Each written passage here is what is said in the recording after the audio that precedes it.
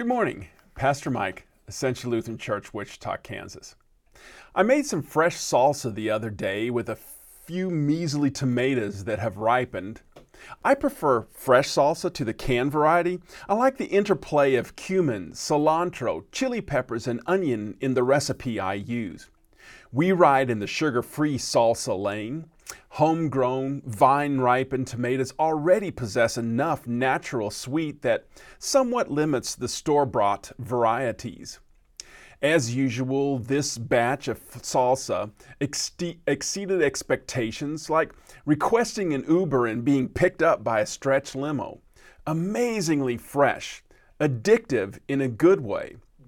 After just a couple days, I turned the plastic container on the side and scraped around the edges for the last bits to go on my chicken salad. You should try it before you criticize. I didn't want to miss a drop. I'm in a section of the Bible I feel the same way about, wanting to turn it upside down and get everything out of it I can. I don't always feel that way about every verse I read, perhaps I should, but some just grab me differently. I'm digging deep into the book of Acts again, looking for those key marks of the early church that were especially associated with the church growing. Culling through the account like searching for the proverbial needle. Finding, though, they're falling out all over, in many ways I'd never seen before, even though I've read the book a zillion times. Okay, maybe not a zillion, but close. Today's fresh insight? How good news in Acts refers to Jesus' resurrection.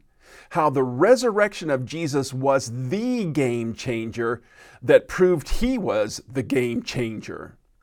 I've been raised in a crucifixion-laden good news theology, crucifixion for every day. Nothing really wrong with that. The crucifixion paid for my sins, so I don't have to be crucified. Resurrection is largely reserved for Easter or funerals. And yet Paul's entire theology hung on the resurrection. His theology united resurrection and good news with that gorilla glue that never breaks apart. Which is really, really, really good news. Nothing bad to see here, folks. Death will never have the same status in our lives. Eternal death is now a thing of the past. All because Jesus' body did not see decay.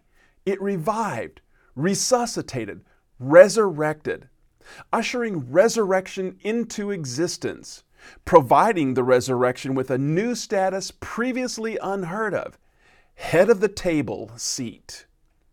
And yet through faith, you and I also get to occupy that seat with resurrection.